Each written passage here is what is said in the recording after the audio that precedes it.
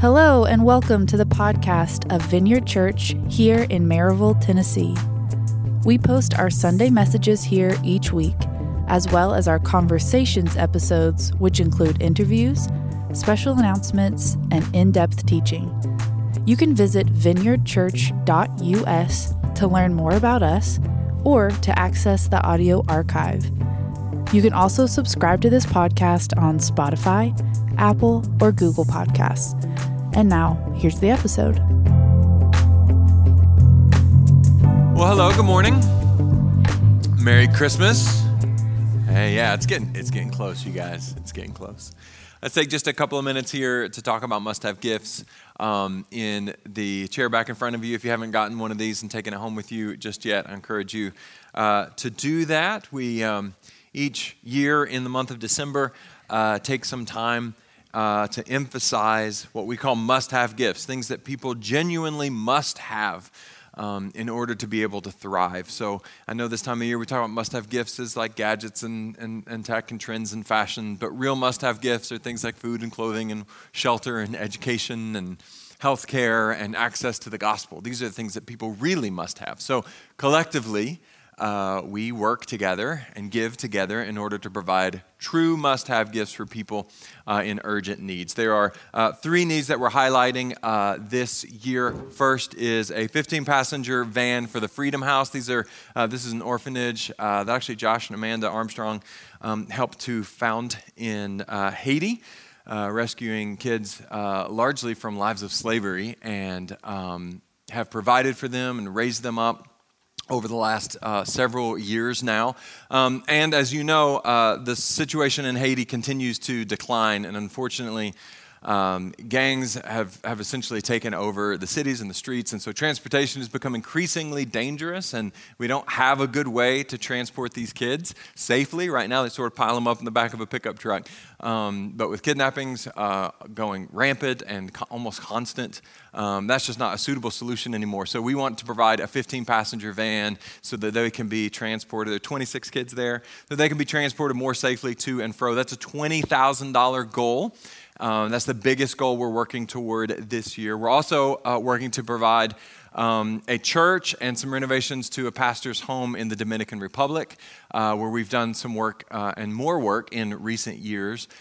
We've sent teams there. We actually have a team headed there this summer as well among our youth group. So we want to, actually the kids are going to work on building the very structure that we're raising money for now. That's a $10,000 goal. And then our third goal is for the box. This is our need meeting system. This is how we are able to respond to urgent needs in our church and then in our broader community. And this year in particular, we're working with schools to provide urgent needs for students in the school system who don't have their needs readily met. The goal for that also is $10,000. We have an update for where we're at on those three goals. There we are.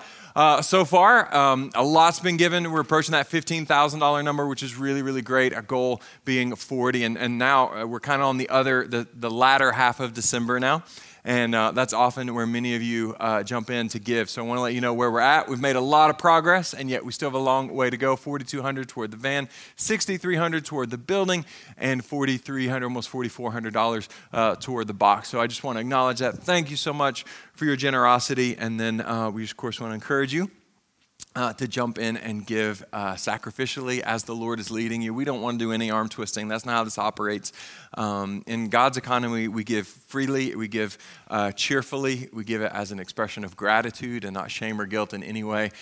So don't hear any of that, but I do want to encourage you as a response of gratitude. Let the Lord lead you and then be obedient in response to that. We're going to tell you a little bit more about what we do with the box. We have a video from Amy to help us understand that better.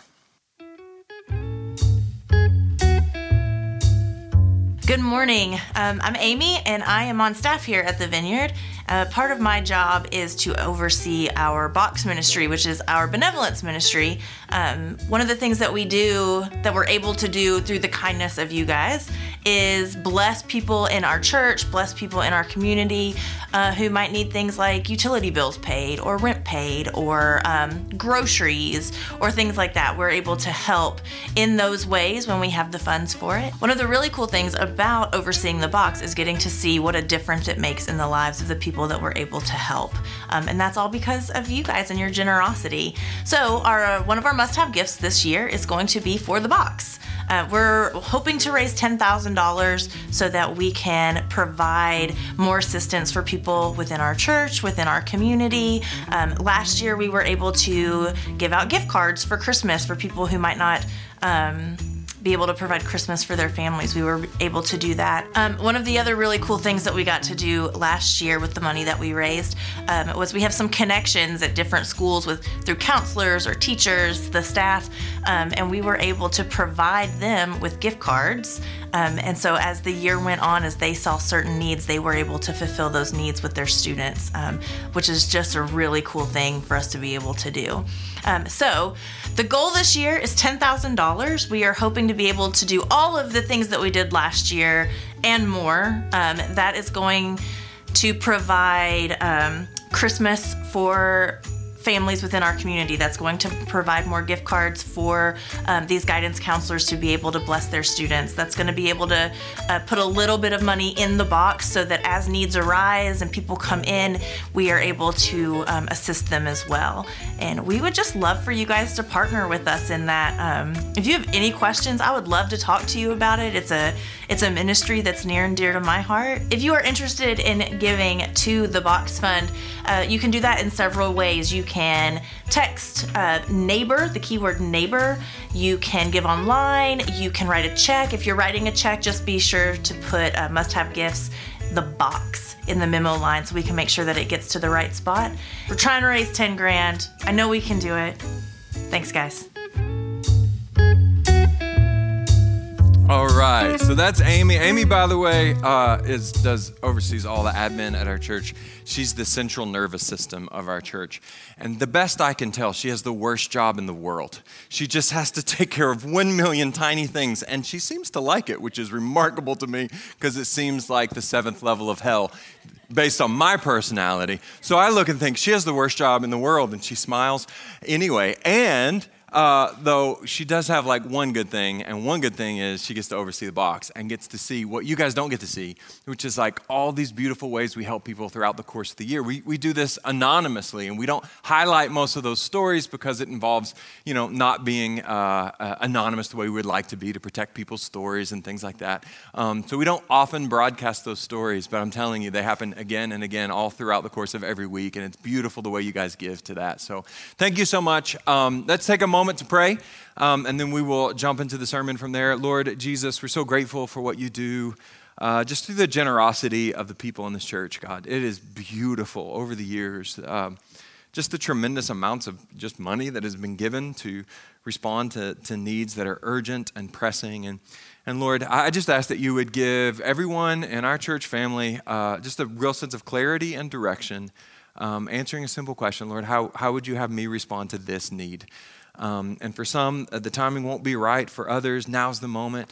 And Lord, again, we just want to respond in gratitude how you are leading us and do so with obedience. So Lord, please speak to us, help us to hear, and then of course to respond as you are leading us, God.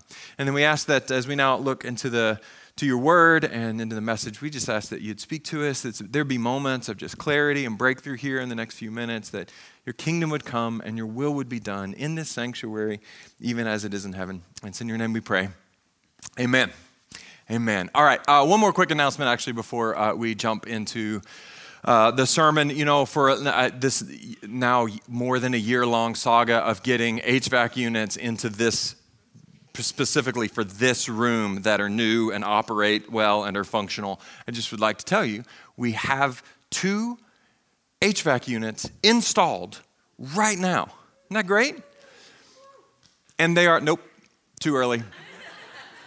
They are mostly working. So it was explained to me, I didn't understand it, but a part or something. So we're still waiting until they're fully operational, but hey, we're all gonna be just fine. And what I'm saying is that sometime here in the next few weeks, we should be able to reliably set the temperature in this room. And wouldn't that be great? But I do want to say one thing about that first, though, because all frustration is born out of unmet expectation, right?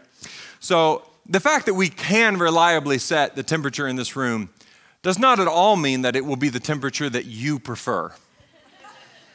I just want to make sure you understand that. This is America. It's not heaven. We can't... I don't know if you know this, but finding a temperature that we can all agree on and be happy with in a sanctuary is one of the great conundrums of church leadership. It's one of the biggest problems in my life. Sadly, none of the early church fathers or great theologians along the way have addressed this issue. I feel like they've abandoned me in my time of need. So just so you know, it'll be a temperature. I said to someone not long ago, I said, maybe in the new earth, when Christ has come, each person will just live in their preferred temperature at all times. It'll just follow them around wherever they go. And they said in response, they said, well, maybe, I don't know, like maybe we'll all just prefer the same temperature. And I said, I don't have faith for that. I don't believe that that's possible. But if so, I mean, that sounds miraculous. Okay, enough of that. We're in this series called The Soul Felt Its Worth. It's our Advent series this year. We've been focusing on very biblical but still abstract idea of the soul, the body. The Bible says that we are body, soul, and spirit. And those three things are very much a dynamic swirl and interplay between the three. But the Bible also is intentional to parse them out as separate. And we've been trying to get our heads around that. It's a little bit abstract, but a quick summary, we have an image to help with this. The body, of course, that's the easiest for us to understand. That's our outer person, our physical selves. The spirit is our inner person, our non-physical selves. The Bible also calls this mind or will or heart, things like that. But then there's also the idea of the soul, which, and hopefully it comes across in this image, the soul is deeper. It's something that is not often something that we are consciously aware of, as our body and spirit more so are. It lies deeper beyond our awareness, and yet, it's very much the foundation upon which our body and spirit rest. And so the state of our soul, the condition of our souls, dramatically affects the way that we move out into the world. Even if we're not aware of that, it's impacting your every single day. Dallas Willard said this: our soul is like a stream of water which gives strength, direction, and harmony to every other area of our life. When that stream is as it should be, we are constantly refreshed and exuberant in all that we do. That's the image. Now, I want to say one more thing about that before we move into what's specific for today. I want you to consider with me, this is an admittedly strange example, but I think it's helpful, which is sex. I know it's church and you're not supposed to say things like that, but we all know intuitively that sex is a whole lot more than just a physical interaction, right? There's a whole lot more going on. It's clearly something more there. And that's what makes it so precious and powerful. And we know this. I think Christians and non-Christians, I mean, it's a biblically based idea, but we know it intuitively, whether that's our background or not, which is why, and again, Christian and non-Christian circles, we use so many and strange words to talk about sex. Like this one, we call it making love. Now, I know it's weird, church. Why is he talking about this? But can we just acknowledge that doesn't make any sense? Like, that phrase doesn't make sense. It doesn't compute. But the reason why intuitively people use that language and similar language is because it's a nod, it's an acknowledgement that there's actually this much deeper connection that's happening, far beyond something that's exclusively physical. And by contrast, when people talk about sex and they describe it in just sheer physical terms, disregarding the deeper aspect, then to us, to our ears, that sounds crude and it sounds offensive. It is offensive because it's missing the beauty that's there. In the Bible, I think this is fascinating. The Hebrew word for sex is dode, and it literally means the mingling of two souls. Mingling of two souls.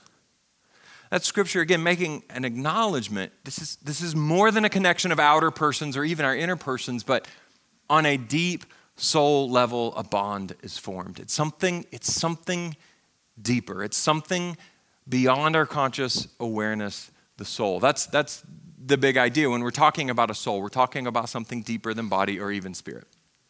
Now, it's third week of Advent. The traditional themes of Advent are hope, peace, joy, and love. And so for the course of this series, we're asking this question: how is your soul? And more specifically, how is your soul as it pertains to hope, peace, joy, and love today? Joy. Here's sort of a nerdy, but I think really interesting thing. The word Advent, which it's Advent season. This is our Advent series. You've heard it say a million times. The word Advent is actually derived from the Latin word adventus, which means the coming. It means the coming, the arrival. And the idea of Advent goes all the way back to the 4th century. It's a very long time ago. And, get this, when the concept of Advent was first created within the life of the church, it was not about the first coming of Jesus at all.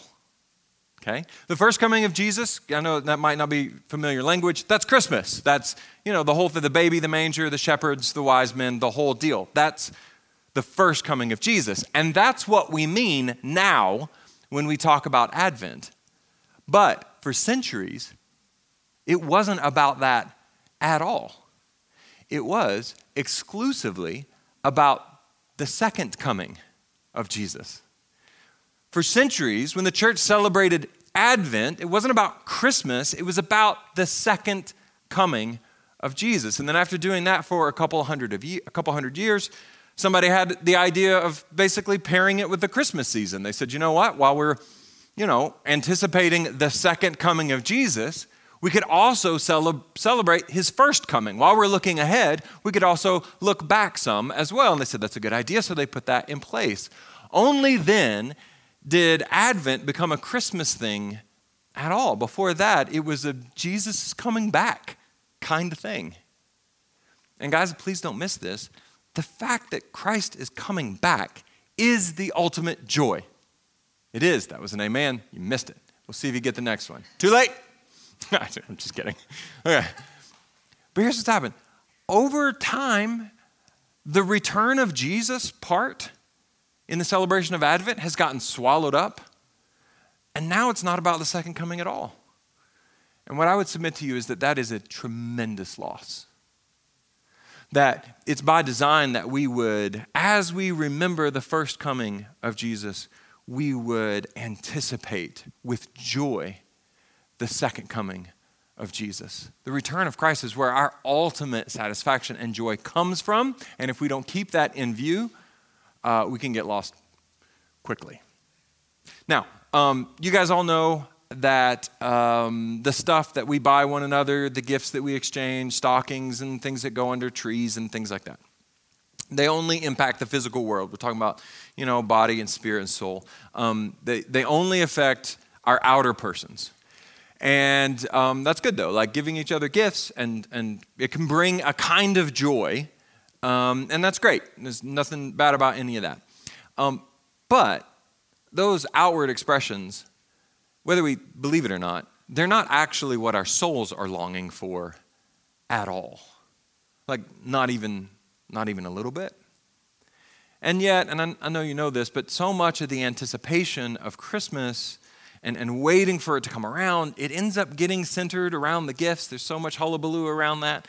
And we might get it twisted as we talk about Christmas joy and get it in our heads that to some degree we might embrace the idea that it's actually the gifts that are supposed to bring joy. Now, don't worry. I know you guys all know this. I will spare you the tired speech about how Jesus is the reason for the season and it's not about the gifts. So deep breath, I'm not going to do that. Fair enough. You all know that. But that doesn't mean that misperception can't creep in. Even just a little bit. Look, you're adults. You've very likely grown out of the phase where you cannot sleep on Christmas Eve because you're so jacked up about what might be under the Christmas tree, right? So I get it. You moved on. But we can still, and stay with me, we can still get caught up in just the lore of the season and sort of the whimsical stuff about the magic of this time of year. And in the process, if we aren't careful, we can end up clinging to some unjustified hope that Christmas will just fix it, that it will fix your emotional problems or your relationship issues or whatever. And it's the same fallacy as thinking that the gifts can actually fix our problems. It's just dressed up in different clothes. And again, you all know this. I know that you know that it's not like the Hallmark movies. Got it. But the allure is still real, right? They still make a lot of those movies, and that's because people are still watching them. And they're not doing it for cinematic greatness. It's not about Oscar season, guys. That's not what's happening. It's because there's this allure, this distant possibility that maybe the whimsical magic of the season can fix whatever it is that's aching inside. I often make this mistake with the 4th of July, which I know it's a different season, but let's talk about that one now. Different holiday. On the 4th of July, I'm not a great hang on the 4th of July, to be honest with you. It's a whole lot of hullabaloo, and you got to watch fireworks, and that's a big part of it. And so to me, it's just like this big, it ends up being this big day-long thing. You got to figure out what day the fireworks are on, because it's never the 4th of July anymore. I haven't figured that one out yet. I know there are good reasons, no judgment. But then, so you got to find out what day it is, and then you got to, it's not like it's ever across the street, so you got to plan that out and find a place. And then you go there, and everybody else had the same idea, and it's completely packed, and you end up, jamming into a field somewhere that's not designed for parking, and then it turns into Hunger Games as people are just out for blood trying to find the best parking spot because it's the 4th of July, and I don't love that, and then you want a good seat, so you end up sort of close, and you end up jammed in with other people, and you're just shoulder to shoulder with your family. Yes, that part's fine. And then just this other guy, it's like, why are you here? And it's like, I love these people. And they just are who they are, and they smell how they smell, and they act the way they act. You don't get to pick any of it. It's just the person you get shoved in there next to. And I don't love that. None of these things are I'm old and grumpy now, and I just don't like it. And then you're waiting for it to get dark, and everybody gets there way before. And I'm like the old guy who's getting sleepy at 8:15. I'm like, it's dark enough. Let's do this. It's fine. And then for some reason, for one day only, anything that twinkles or flashes lights hasn't cost 800% more than it did the day before or than it will the next day. It's like, do you want this stuff? It's like, I don't want any of this stuff. I just want this to be over. But, all that's the buildup, though. That's fine, because it's the fireworks, right? It's finally dark enough. And then the fireworks start going, and it's this awe-inspiring thing. And people, there are oohs and ahs, and there's little kids dancing with sparklers, and it's very picturesque. And there's this sense of wonder that washes over the entire crowd. And while that's happening, I find myself looking up into the sky and thinking, I feel nothing. I don't get it. I don't get fireworks. I don't get it. People love it. I love that you love it. No judgment here. You might be like, what's wrong with me? I like fireworks. No, there's nothing wrong with you. There's something wrong with me. Something inside of me has died. That part of joyous wonder that happens when you look into the stars and you're blown away because things are exploding up there. It's dead inside of me now. And it's just not worth it. It's not that, that's the payoff? That's the payoff. Cool. Back to the parking lot. This is great.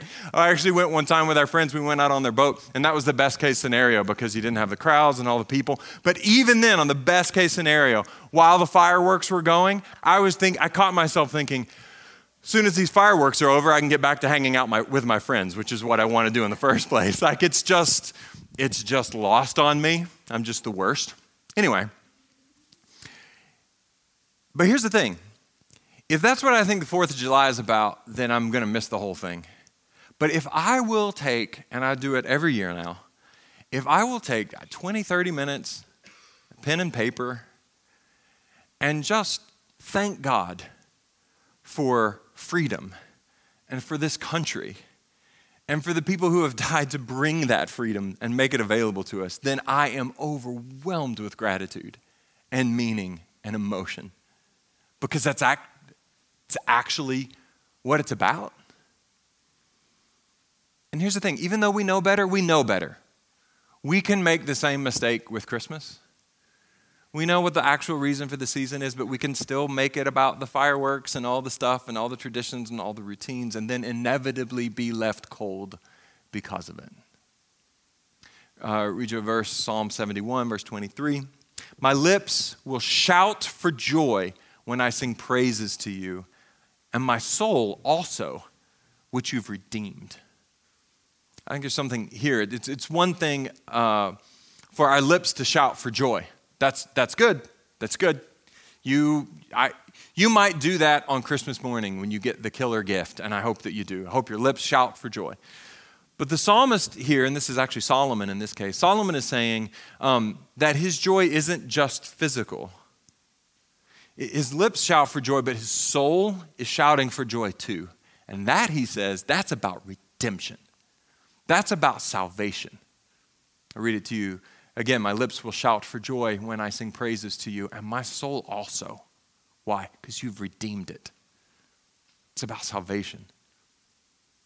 So look, if you're one of the many, many people who find themselves depressed or just down after Christmas because it did not manage to live up to the hype, or if you're one of the many, many people who don't even bother getting excited about Christmas anymore because you already know that it won't live up to the hype,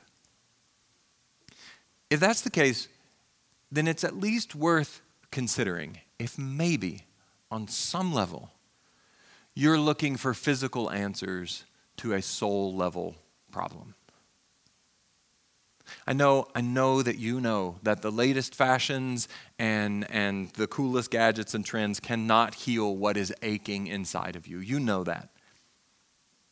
But let's just hold steady for 1 minute and consider if maybe you're putting any stock in that idea at all. Because it's not rare for people to do that. It's not rare. And as we've agreed together many times over the years, knowing better doesn't equal doing better, does it? So let's consider it. Let's say that Christmas comes and you get everything that you were hoping for, everything on your list. Actually, let's ramp it up. Let's say that you get everything you were hoping for this year and everything you've ever wanted every year in 1 year. Everything you've ever dreamed of. Anything you once thought, I would like to have that, you get it. Heck, let's go even further. Let's say you literally get everything. Every single thing is yours for Christmas this year, as in every single resource of value in the whole world becomes yours on Christmas morning, 8 days from now. So we could say then that you have gained the whole world. I would say great, awesome, don't forget about me, but great. But still, even then, the words of Jesus remain. And if you're a church kid, you know exactly what I'm about to say. Matthew 16, Jesus says this, what do you benefit if you gain the whole world but lose your own soul? I mean, is anything worth more than your soul? So, to be clear, I'm not down on the gifts. Let's do it, man. Let's crank it up. I hope you get what you want for Christmas. I really do. And I hope that when you do, your lips will shout for joy. But the fact is, you can get literally everything there is for Christmas, and it wouldn't even touch your soul. Your soul doesn't care. I hope you're like Solomon, whose lips shout for joy, and his soul does too. I'm sure I'm not the only person who's wondered this. You probably have as well. Why is it that when someone becomes rich and famous, it's almost inevitable within the course of a few years, their entire life's probably going to fall apart? Have you ever noticed that? It's like, wow, they accomplished all their goals. They are rich and famous and powerful and crushing it. And then it's seemingly inevitable. It's not going to be long before they're on their 9th trip to rehab and their 4th marriage and they're completely depressed. Why? What's that about?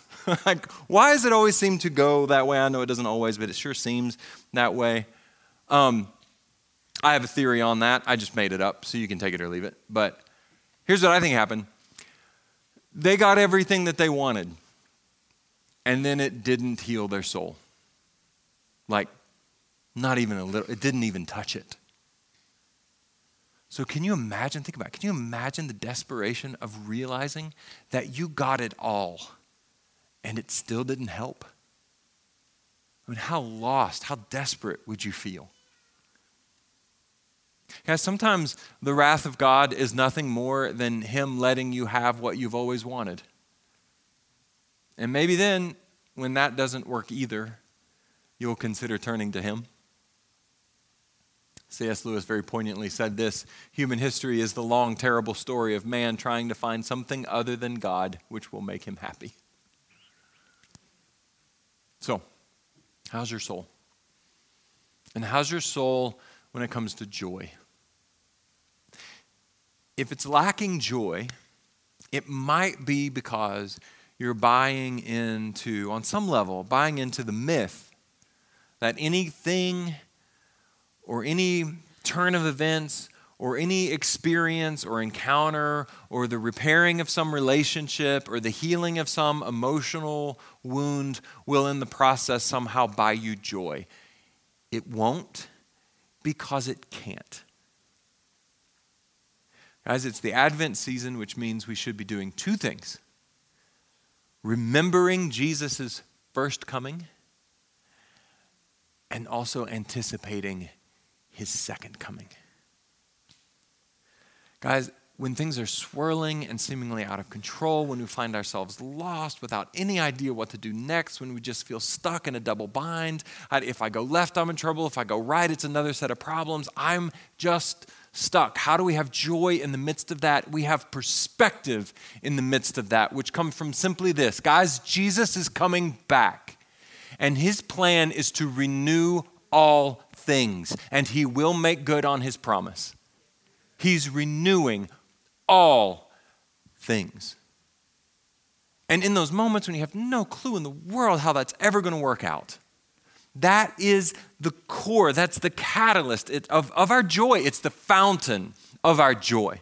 It's how we cling to joy. I'm talking soul level joy. Not just the externalities, but in the deepest place within us, we can rejoice because we know our King is coming. He has come once, and he will come again. And this time, he's restoring all things. Advent really would be the season of joy if we would keep in mind both his first and his second coming. Matthew chapter 2, verse 10, when they saw the star, they were overwhelmed with joy. Okay, the joy that these wise men felt wasn't about the gifts that they were about to give or the cool story that they could now tell. It was because of the news that their deliverer had come. Luke 1:46, and Mary said, "My soul magnifies the Lord." Where was that like soul level joy coming from in her? It was not because of great circumstances. It was not because everything was working out and it was simple and clear and easy to understand. The fact is, she was a suddenly pregnant, poor, unwed teenager who was a baby bump away from being a total outcast. But deep in her soul, she rejoiced. Why? Because her king was coming. And in the midst of all the junk she was facing and the difficulties and the externalities, she held on to this truth: Christ is coming. The Redeemer draweth nigh. So, today, what we're going to do, we're going to set aside a few extra minutes to rejoice, to sing, and to be grateful. A few extra minutes for us to celebrate that the big day is coming. And the big day that is coming will change everything. And that big day is the return of Jesus, his second coming. Guys, just like Mary and Joseph and Zechariah and Anna and Simeon and all the others in the Christmas story, just like with them, our joy is anchored in one simple truth: our deliverer is coming. So we're going to celebrate that Christ has come. And hear me on this. We're going to celebrate that he's coming back again. Because Advent is a celebration of both. Hope that makes sense. Let me invite you to stand. As I said, we are going to sing a little bit more than we usually do at this time, a couple songs together. And as we prepare for that, just read you a few verses. 1 Thessalonians chapter 5, this is the Apostle Paul. But you aren't in the dark about these things, dear brothers and sisters. And you won't be surprised when the day of the Lord comes. For you are all children of the light and of the day. We don't belong to darkness and night. So, be on your guard. Not asleep like the others. Stay alert. Be clear-headed. Night is the time when people sleep and drinkers get drunk. But let us, who live in the light, be clear-headed, protected by the armor of faith and love, and wearing as our helmet the confidence of our salvation. For God chose to save us through our Lord Jesus Christ, and not to pour out his anger on us. Christ died for us, so that whether we are dead or alive, when he returns, we can live with him forever. So encourage each other, build each other up, just as you're already doing. Now, may the God of peace make you holy in every way, and may your whole spirit and soul and body be kept blameless until our Lord Jesus Christ comes again. Let's worship.